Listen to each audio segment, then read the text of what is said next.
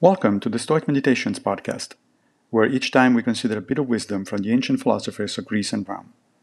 I am Massimo Pigliucci, a professor of philosophy at the City College of New York, and I will guide you through this reading. Let's reflect on Epictetus, Discourses 4:9. What good do I get then? What greater good do you look for than this? You were shameless and shall be self-respecting. You were undisciplined and shall be disciplined. Untrustworthy, and you shall be trusted. Dissolute, and you shall be self-controlled. If you look for greater things than these, go on doing as you do now. Not even a god can save you.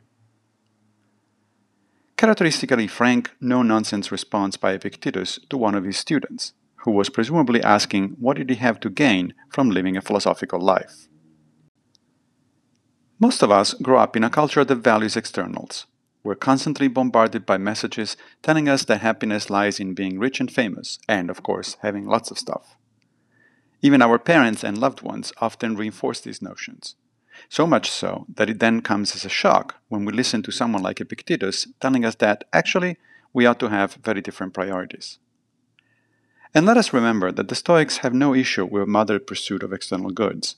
So long as such pursuit does not become all-consuming, thereby getting in the way of what Epictetus reminds his student as real value: self-respect, discipline, trust, and self-control. Thank you for joining me for another Stoic meditation.